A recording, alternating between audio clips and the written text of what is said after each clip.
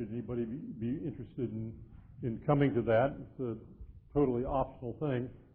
And I will bring a few more copies of that list of passages around which one of the three questions in the final examination are going to be built. He doesn't have that. You will need that in preparing for the examination. Well, we've reached the apogee of the tragedy of this book, and it is of a very surprising kind.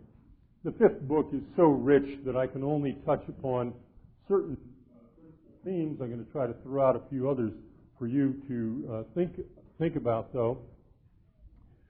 I've called the Troilus of Book 5 a hermeneutical hero, using that rather fancy word, hermeneutical, which, of course, means of or pertaining to the ability to interpret texts correctly. We've seen so often the way that Chaucer is concerned with the exegetical theme, that is to say, with the theme of reading texts and getting them either right or wrong. And in a certain sense, the tragedy of Troilus is, to a large extent, a tragedy of moral misreading. Troilus is not a bad person by any means. He has some really heroic qualities. In fact, one of the differences between Chaucer's treatment of this story and that you find before him in Boccaccio and after him in Shakespeare is exactly the increased moral ambiguity that surrounds both Troilus and Criseyde.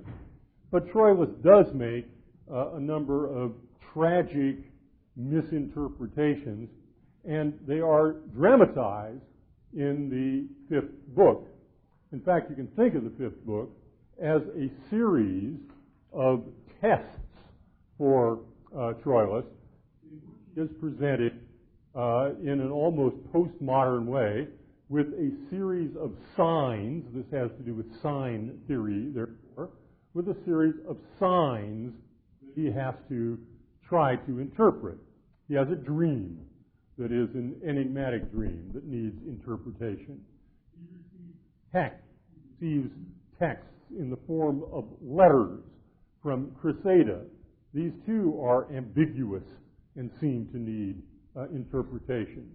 There's a wonderful scene when he's simply standing on the ramparts, looking out at the plain, hoping against hope that he will see Criseyde coming back to the city from the Greek camp. And what he actually sees is just a bread truck, essentially, which he misinterprets as her return. And in a very brilliant move at the very end of the poem, he sees what even the author calls a sign, namely the brooch that he had given to Criseyde, which she in turn had given to Diomedes, which Deiphobus in turn had grabbed off Diomedes in a battle outside the city, and we will look at that scene too.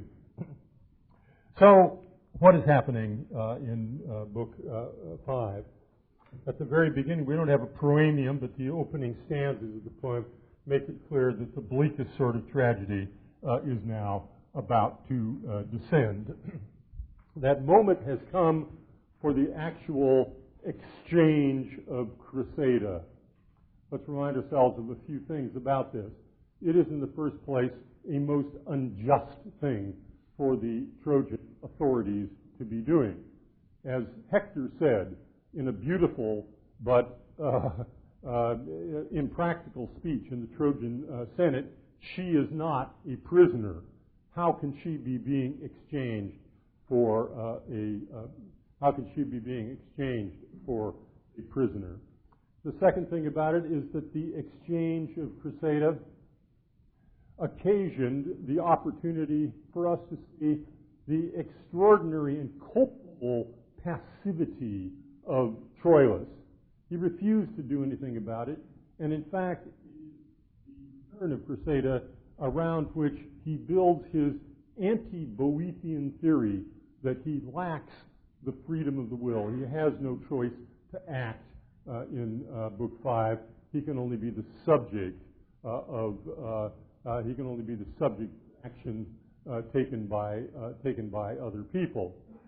So, of course, this is a major way in which Boethius also comes into the text.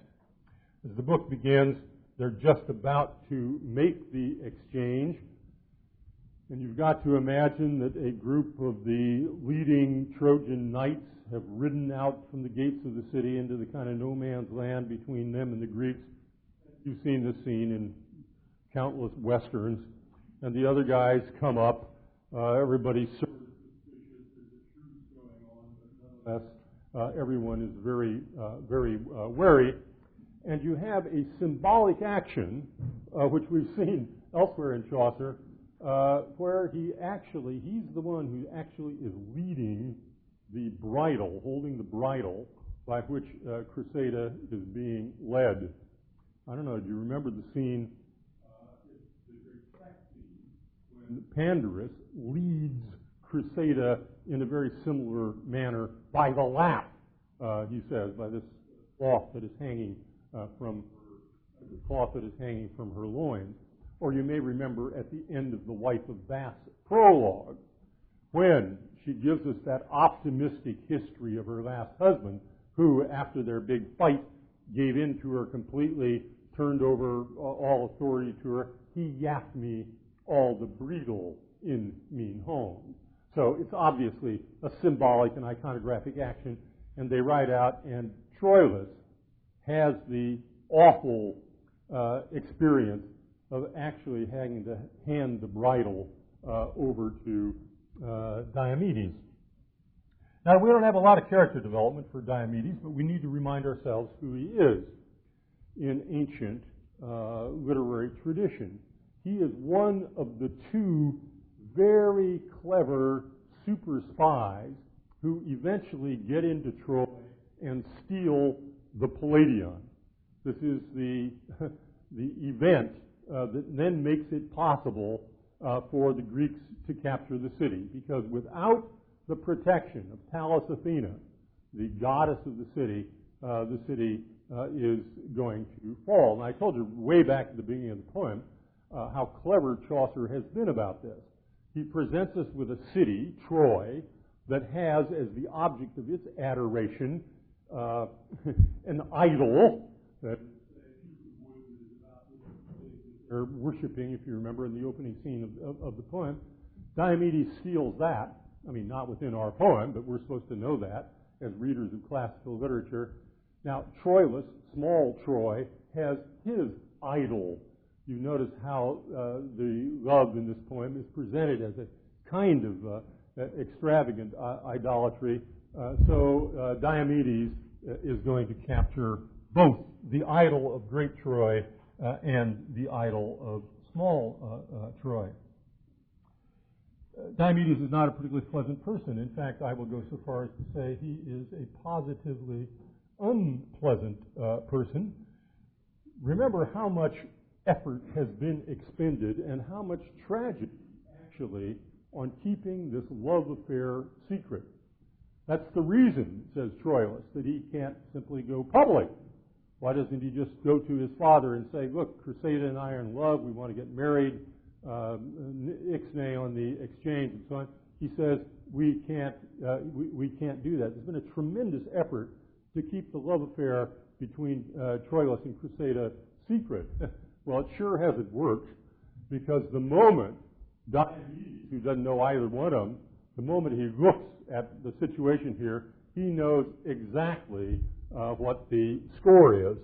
As Chaucer puts it on page 561 at line 90 or so, he says, of which scene the son of Tydeus, that is to say Diomedes, at which the son of Tydeus took hay that could more than the crade in switchcraft. He knows more than the Apostles' Creed about this. If you were a Christian in the Middle Ages, you didn't have, might not know anything really about your religion, but you'd know the Lord's Prayer and a few other things they said in church, including creed. And it says that Diomedes knows more than his creed about this kind of love stuff. So he decides, since it's going to be a fair ride back to we don't know how far it is, but it's going to take a certain amount of time, he decides, what the hell?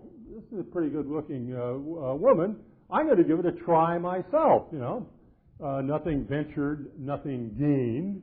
And he throws out his line as though it were a fish hook, and he starts talking pretty to Criseyde. Now, to give her credit, she withstands his blandishments for a distance of at least 800 yards and a period of at least, sort of 48 hours or something like that. But of course, he is going to be the one who steals or who gets Criseyde. We've known that from the beginning, because the poet told us that. Book 5 then recapitulates. Notice, in a very dramatic way, it recapitulates what we saw in Book 1. What we saw in Book 1 was Troilus falling in love and responding to that by going back to his bedroom and moping. The author, the narrator, has said we're dealing with a double sorrow, the double sorrow of Troilus. The first of those sorrows is falling in love in the first place. The second is the tragic way that the love affair ends. Therefore, in Book 5, you do have a recapitulation of that scene in Book 1. That is, when this happens, Troilus goes back to his bedroom, moans and groans, and is again visited by Pandarus. But we're given a particular hint on page 563 that he is disturbed by terrible dreams. At line 246, when he fell in any slumberings, anon began he shout for woe to groan, and dreamen of the dreadfulest of things that mick to bane, as mate he were alone in place horrible mocking all his moan, or maten, or to dream that he was among us all his enemies, and in here fondes fall. He dreams, he has nightmares. He dreams in terrible places. He dreams that he has been taken or captured by his enemies. Now, at this point in the book, we only have a very general description of the dreams. Chaucer has saved a truly important dream for a little bit later. Now, this dream does exist in the text of Boccaccio. That is to say, the specific dream that I'll talk about in a moment, and that he needs to have explicated. Chaucer has kind of cut it into two here, because he wants to place this matter in the foreground of the fifth book, I think, because he's drawing attention to the fact that dreams and dream interpretation, which everywhere in Chaucer stand in surrogacy for textual interpretation, for understanding the truth in literature, that this is going to be a major theme in the poem. There's a very surprising thing about all this. Do you remember the poem that we read in the Canterbury Tales that has a lot of dream lore in it? Which one is that? The Nun's Priest Tale. That's right. It's all about the interpretation of a dream, right? Well, the Nun's Priest Tale presents the information concerning dreams and dream lore and dream interpretation, it seems to me, in a fairly thoroughgoing comic way. You get the same doctrine, and actually you even get some of the same words, repeated words, out of that comic tale of Chaucer and Pertolota. You get them here in the Troilus in an unrelievedly tragic mode. That is to say, the interpretation of this dream bears down on the hero and bears down also on us as readers as a major major force of the tragedy. Now this gives him an opportunity to explain, to introduce another kind of interpraise. We have seen Pandarus in his role as interpraise when he was teaching Troilus how to write a letter. And he taught him how to write a letter on the basis of the good doctrine that he would find in the Ars Poetica of Horace.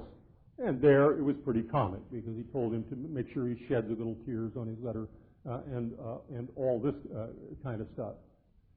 We saw him as an interpraise in that opening scene when he comes and talks to Troilus, and he's playing the role of Lady Philosophy. Here we see him in his role as a Latin interpraise in the highly technical sense of being a pagan diviner or a dream interpreter. Because Troilus tells him, I know I'm going to die.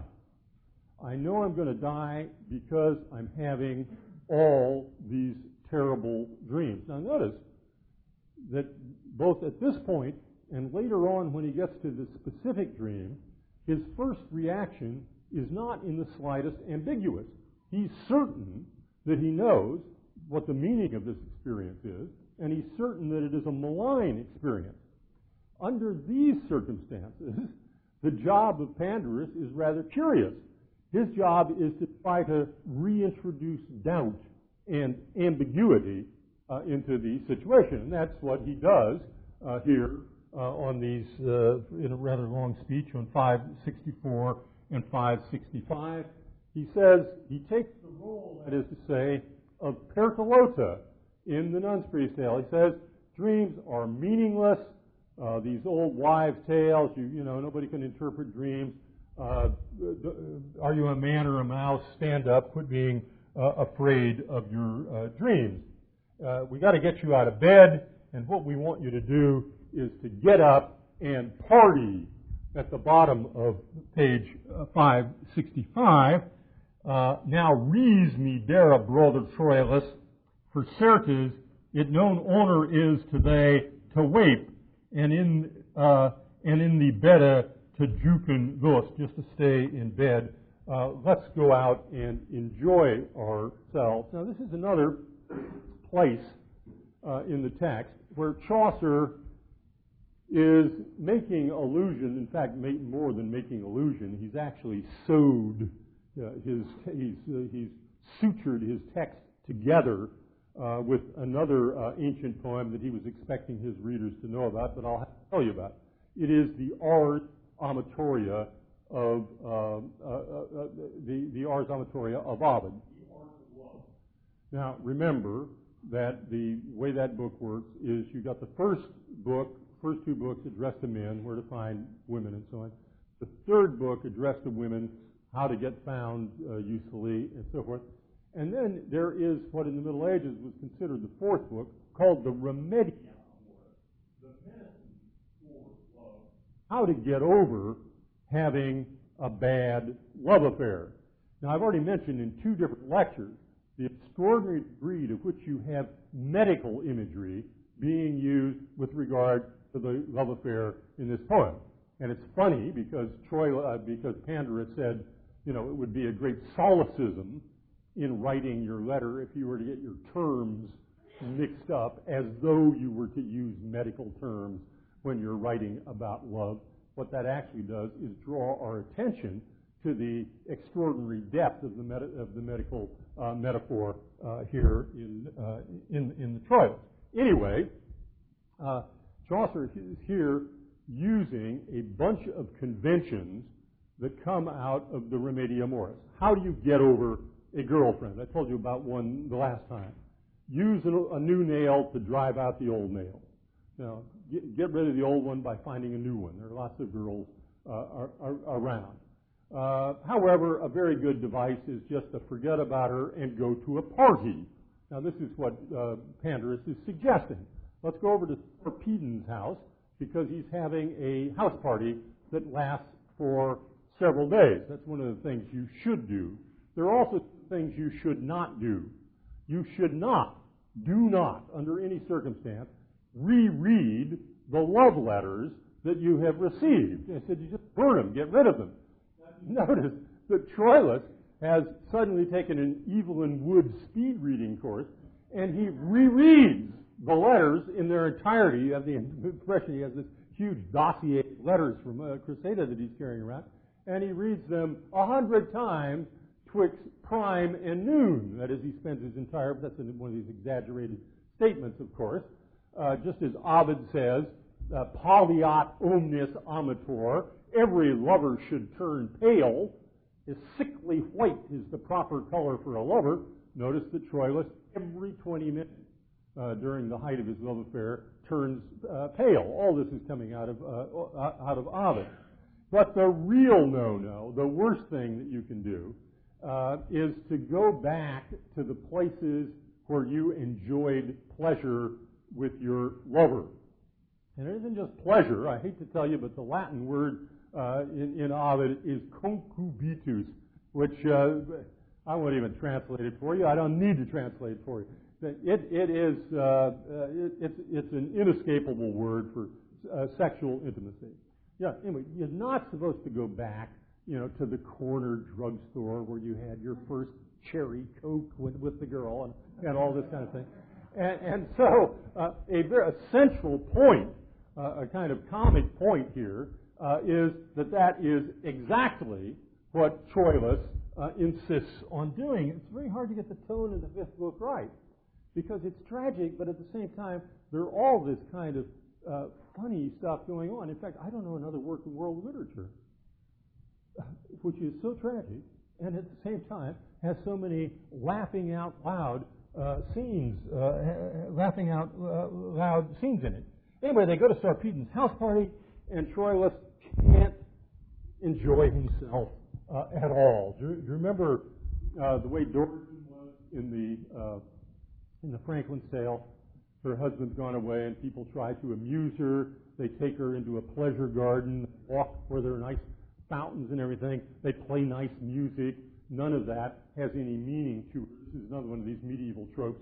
And that's the way it is with Troilus at the bottom of page 566, column 1.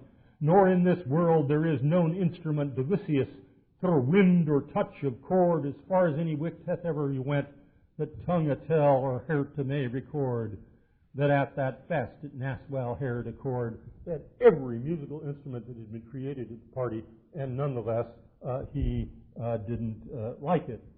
He wakes up very early in the morning, and he says to Pandarus, let's get out of here. Let's sneak over in the early dawn. I want you to understand what is actually happening in the scene. Let's go over and see Criseyde's empty house. Now, that's even worse than the drugstore, where you had your cherry Coke or whatever. Poor Pandarus is pretty desperate now, and he's just having to go along with anything that Troilus suggests. So he says, let's go back to the house. They go in the very early morning. They sneak around so that nobody can see them at all. And Troilus does something very peculiar. He utters a paraclausitheron. Now, if you've not learned anything at all in English 307 up to this point, I want you to learn what is a paraclausitheron, because it is that literary genre which is an address to a door or to a doorkeeper under certain circumstances. And there are quite a few of them in classical literature. That is to say, the lover is locked out of the beloved's house, and he either is trying to bribe the janitor, and what the word janitor literally means is a doorkeeper, janua, doors, gates, or he's man at the door for him or something like this. And you get this thing that is called a paraclausitheron.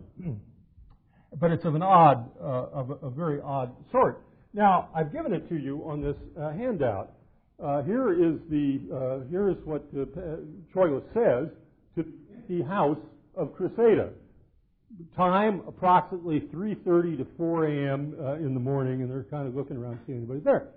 Thus said he, then said he thus, O palace desolate, O hoose of hooses, wheelum basti hic, O palace empty and disconsolate, O thou lantern, of which quaint is the lick, O palace, wheelum day, that now art nicked, well out of spout to fall and e to dia, since she is went, that want was us to gia. Well, the rhetoric is fairly out of control, but you can see that he is addressing the house.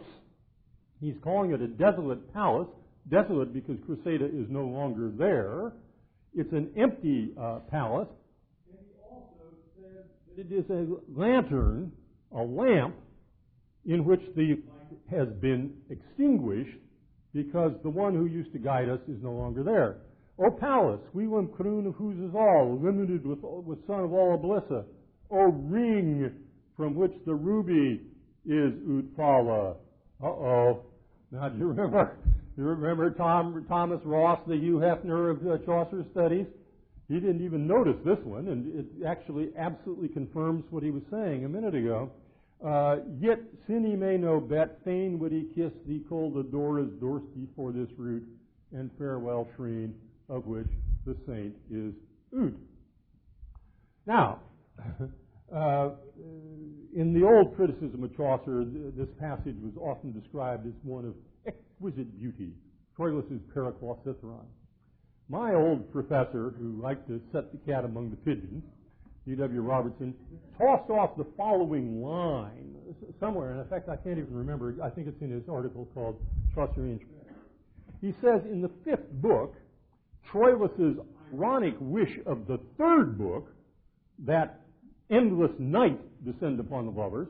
There you had that kind of John Donne thing, we don't want the sun to rise because we want our moment of love to last forever. Robertson says in the 5th book, unfortunately, his wish is now ironically fulfilled. A moral and psychological night falls upon him.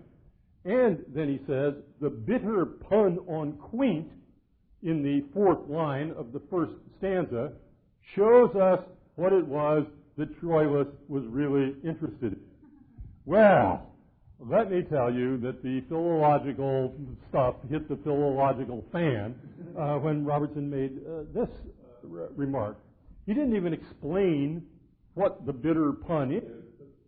We've been around Chaucer enough to know that quaint, which is the past participle of the verb to quench, that's what it obviously means in its primary meaning here, also as a noun is very coarse word of sexual organ, and therefore for sex thought of in a rhetorically crude way. Now, that's a really shocking thing if it is in this poem and if it's in this beautiful moment of the poem. Question is it there? Look at the image in the 1st stanza. Is that of a lantern in which the light is, the candle is quaint? That would mean it is exchanged, it is extinguished, or it is this thing quaint. Why does Criseyde of a higher social class than Cressida in the Philostrato? I asked myself a few years ago. One of the reasons is he wants her to be able to live in a palace. Do you get this line now? O palace desolate. Who is the patron goddess of Troy? Pallas, absolutely. And now we're going to be see, once you see that Chaucer is fully capable of this kind of stuff, you can't. Well, you have to go all the way with it.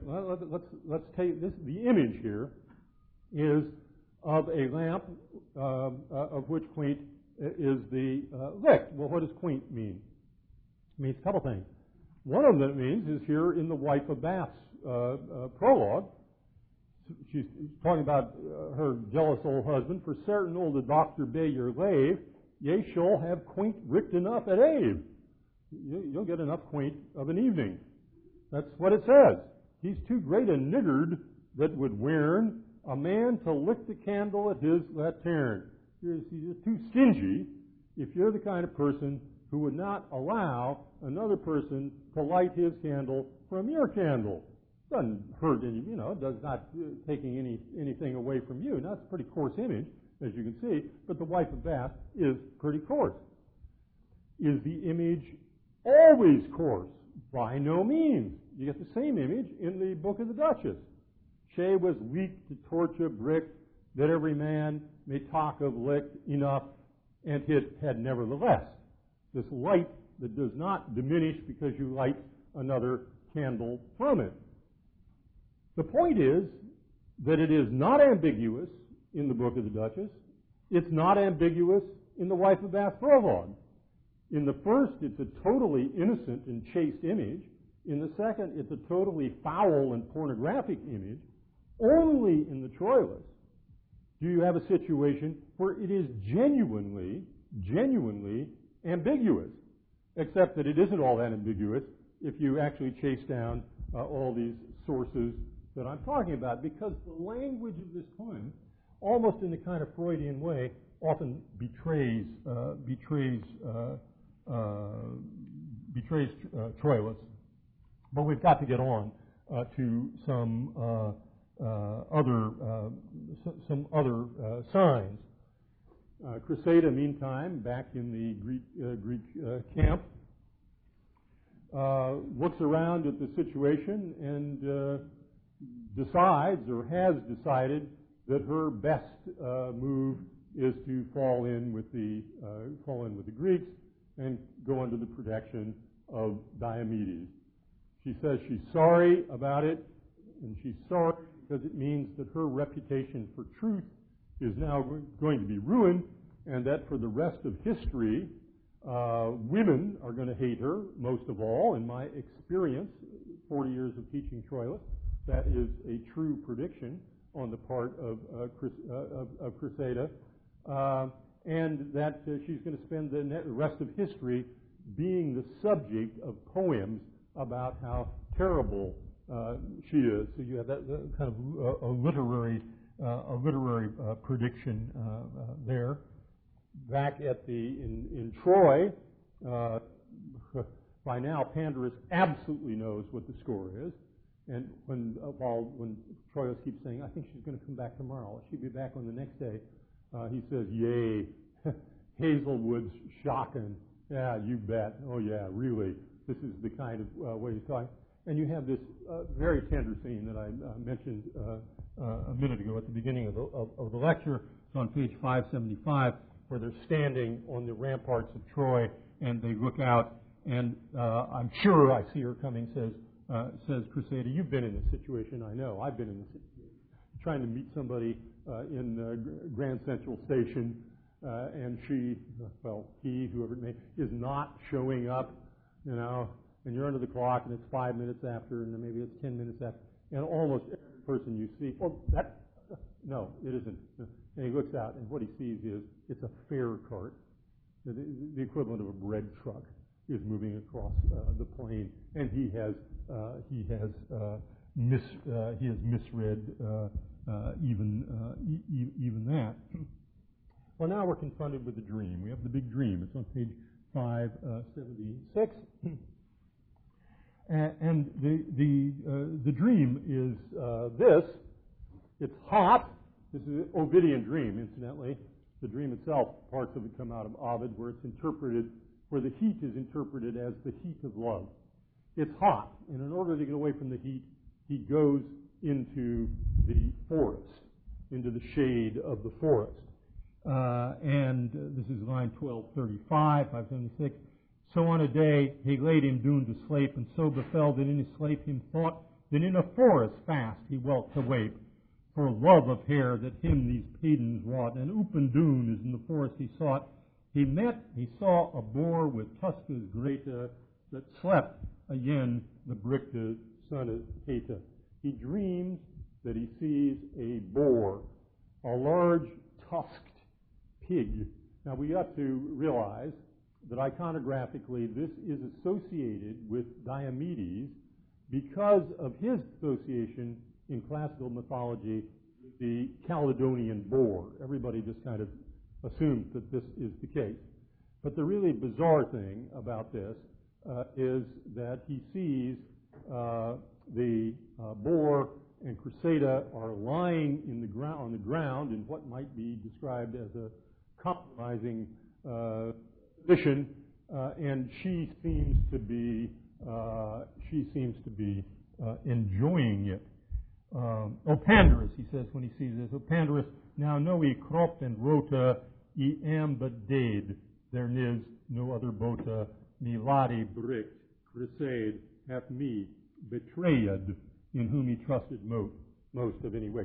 He interprets it, that is to say, immediately, and I have to say correctly, as a sign that shows him that Diomedes has taken Criseyde away from him.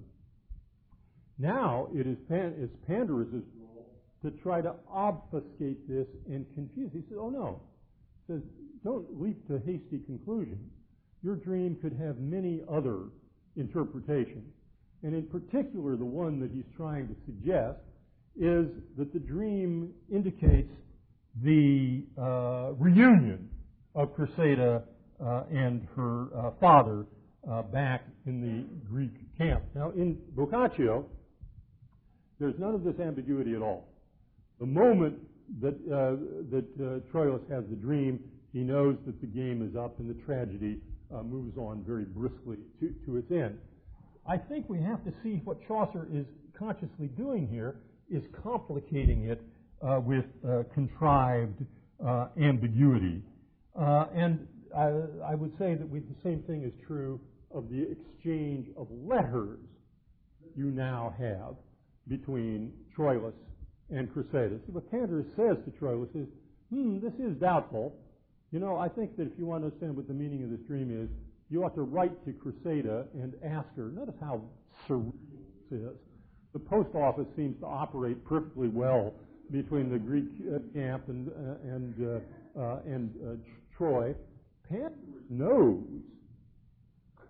He knows Criseyde well enough that she will certainly reach for some sort of ambiguous self-exculpation. He may not know exactly what's happened, but he feels that he can count on her.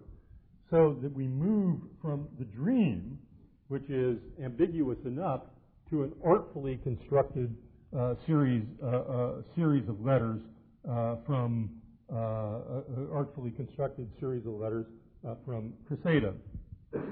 But he goes eventually to the great dream interpreter of world literature, who just happens to be his sister. Cassandra is the sister of Troilus. And the job of Cassandra, through now something like 2,500 years of Western literary history, is to tell the truth and be called a liar by liars. And that's exactly what happens here. And when he goes to her to get the interpretation, it's on page 580, when he does it, notice the extraordinary footnote on page 580, where you have this annotation that appears in all the manuscripts, which is a 12-line summary of the Tobiad of Statius, with one line turned over to each of the books. What is being said here is that the tragedy of Troilus is inextricably linked with this ancient history that the players ought to have known better. Now, do we remember that when Pandarus first came to Criseyde's house, she was with a bunch of her girlfriends reading the story of Thebes, and that got interrupted. And now, maybe they wish they'd gotten to the end of the book. They could have avoided some of this. Anyway, Cassandra tells him right where the hog eats the cabbages. This ilka bore betokeneth Diomed, Tydeus' son, that Dune descended is from Melegra, that mod the boar to blade. And the lady, whereso shebe he wis, this Diomed hath her hair hath, and she his. Wape if thou won't, or lape, for oot of doot, and then one of his great lines, for oot of doot, this Diomed is in, and thou art oot. You know, and that is the history of the sad history according to Cassandra. And of course, the reaction is oh no, this can't possibly be, you're lying. There has to be some other interpretation. So he's failed in the interpretation of the dream. He's failed in the interpretation of the cart. He now gets a letter from Criseyde, and it is a lulu of a letter. Its summary is on page 582 in the first full paragraph there. Yet pray thou, unable, yea, Nataka, don't take it bad, that it is short, my letter is short, which that ye toyo rita, ye dare not, there I am, well, leprous maka, no never yet ne could, ye well indita. A great effect, men read in plaza lita, the intent is all. What a great line. The intent is all. We've studied Chaucer long enough to know what the intent is all. What do you think the intent of this letter is? Listen, I know what kind of a letter this is. I've had 100 of them. This is a classic Dear John letter. Okay? He said, the intent of, is all, not the letter spasa, and fareth now well, and have yo in his grassa la vostra say. The only two places in this poem where he violates the beautiful metrical symmetry of the whole thing is in the signature of these letters. La vostra say for Criseyde, La vostra te for Troilus. And then you got this great line. This Troilus, this letter thought all stronge when that he saw, and sorrowful which he's sick, he thought it the calends of a chonja. He thought it was like that time when you come to the end of the month and you pull off the old sheet and you go, it's a long, long way from May to December, and he's gone leap year. This is so beautiful, so dense. I wish I had more time, actually, to talk about it. But I'm getting to be rather breathless, as is the narrator, who at 583 at the bottom says, if I'd had time to talk about his, he says, if I'd had talking for to Rita, the arms of this ilka worthy man, if I'd been writing an Aeneid rather than the tragic Iliad that I'm writing, you would have a different kind of poem. He's becoming more and more classical. He's also desperately tries to say that this is not a book about bad women.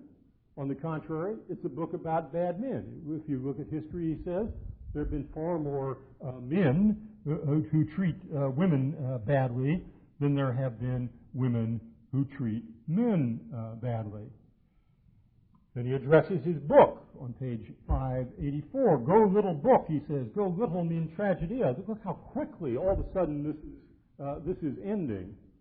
Pay a special attention how quickly Troilus dies. I'll show you in a minute, but he dies in about a 30-second period in the poem. After thousands of lines of dilation about the war. Go little book, go little mean tragedia. Their God be mocker yet ere that he dia. So send a mick to mock in some comedia. Nobody can read this Middle English. It's very difficult, but what he seems to be saying is it's a prayer to God, hoping that God will give the maker of this book, remember the word maker is the Old English word for poet, the one who's created the book, the inspiration to do a little comedy, having completed his tragedy. I interpret this as a nod to the project, no doubt already underway, of writing the Canterbury Sword, as I've said a couple times. So I'm now finished with Troilus, but I'm already thinking about writing the Canterbury Tales. Anyway, at line 1800, he says, I'm not writing about the arms of this man, I'm writing about the wrath. The wrath of Achilles, and the wrath of Achilles is now going to kill Troilus. At the end of that stanza, it says, he was the greatest warrior in the army, except for Hector, but well away, saw only God as willa, dispitously him slew the fierce Achilla. And in 2 lines, Troilus is dead. And then something very strange happens. something very strange textually happens, but something very strange thematically or interpretively happens. We know that Chaucer has been translating the Philostrato of Boccaccio.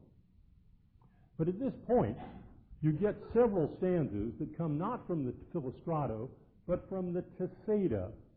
The Criseyde being the story of Duke Theseus that we saw a version of in the Knight's Tale.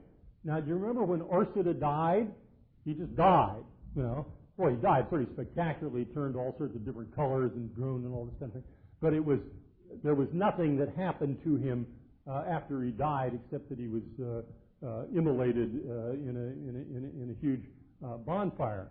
What happened in Boccaccio was that he enjoyed this moment of sidereal ascension. This is something that happens in classical and medieval literature. That is, the hero dies, and his spirit is taken up to some high place from which he looks down in a state of comparative enlightenment and is able then to understand his experience. So what Chaucer has done is he suppressed that part of the Criseyde when he was actually doing the Criseyde, and the reason I know why he did it, because he'd already used it here in the Troilus. It was very important for him to have Troilus have a higher view. And it's a passage that is closely imitated from a great moment in Dante, where Dante goes up to the highest heavens and looks down and he sees the little world, the world that is so far away. Here, Chaucer called it here a little spot of earth. It looks like the size of a postage stamp. And he has to think, is this what I've been getting so bent out of shape about? Look at all those little people down there mourning my death. And here I am in the hollowness of the eighth sphere.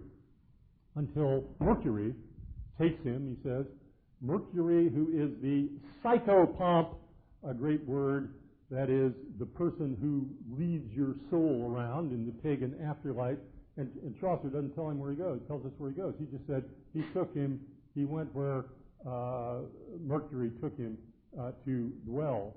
Now, you have to have a pretty ambiguous poem in order for half of the great Chaucerians in the world to think that Troilus at the end of this poem goes to heaven, and half of them think that he goes to hell.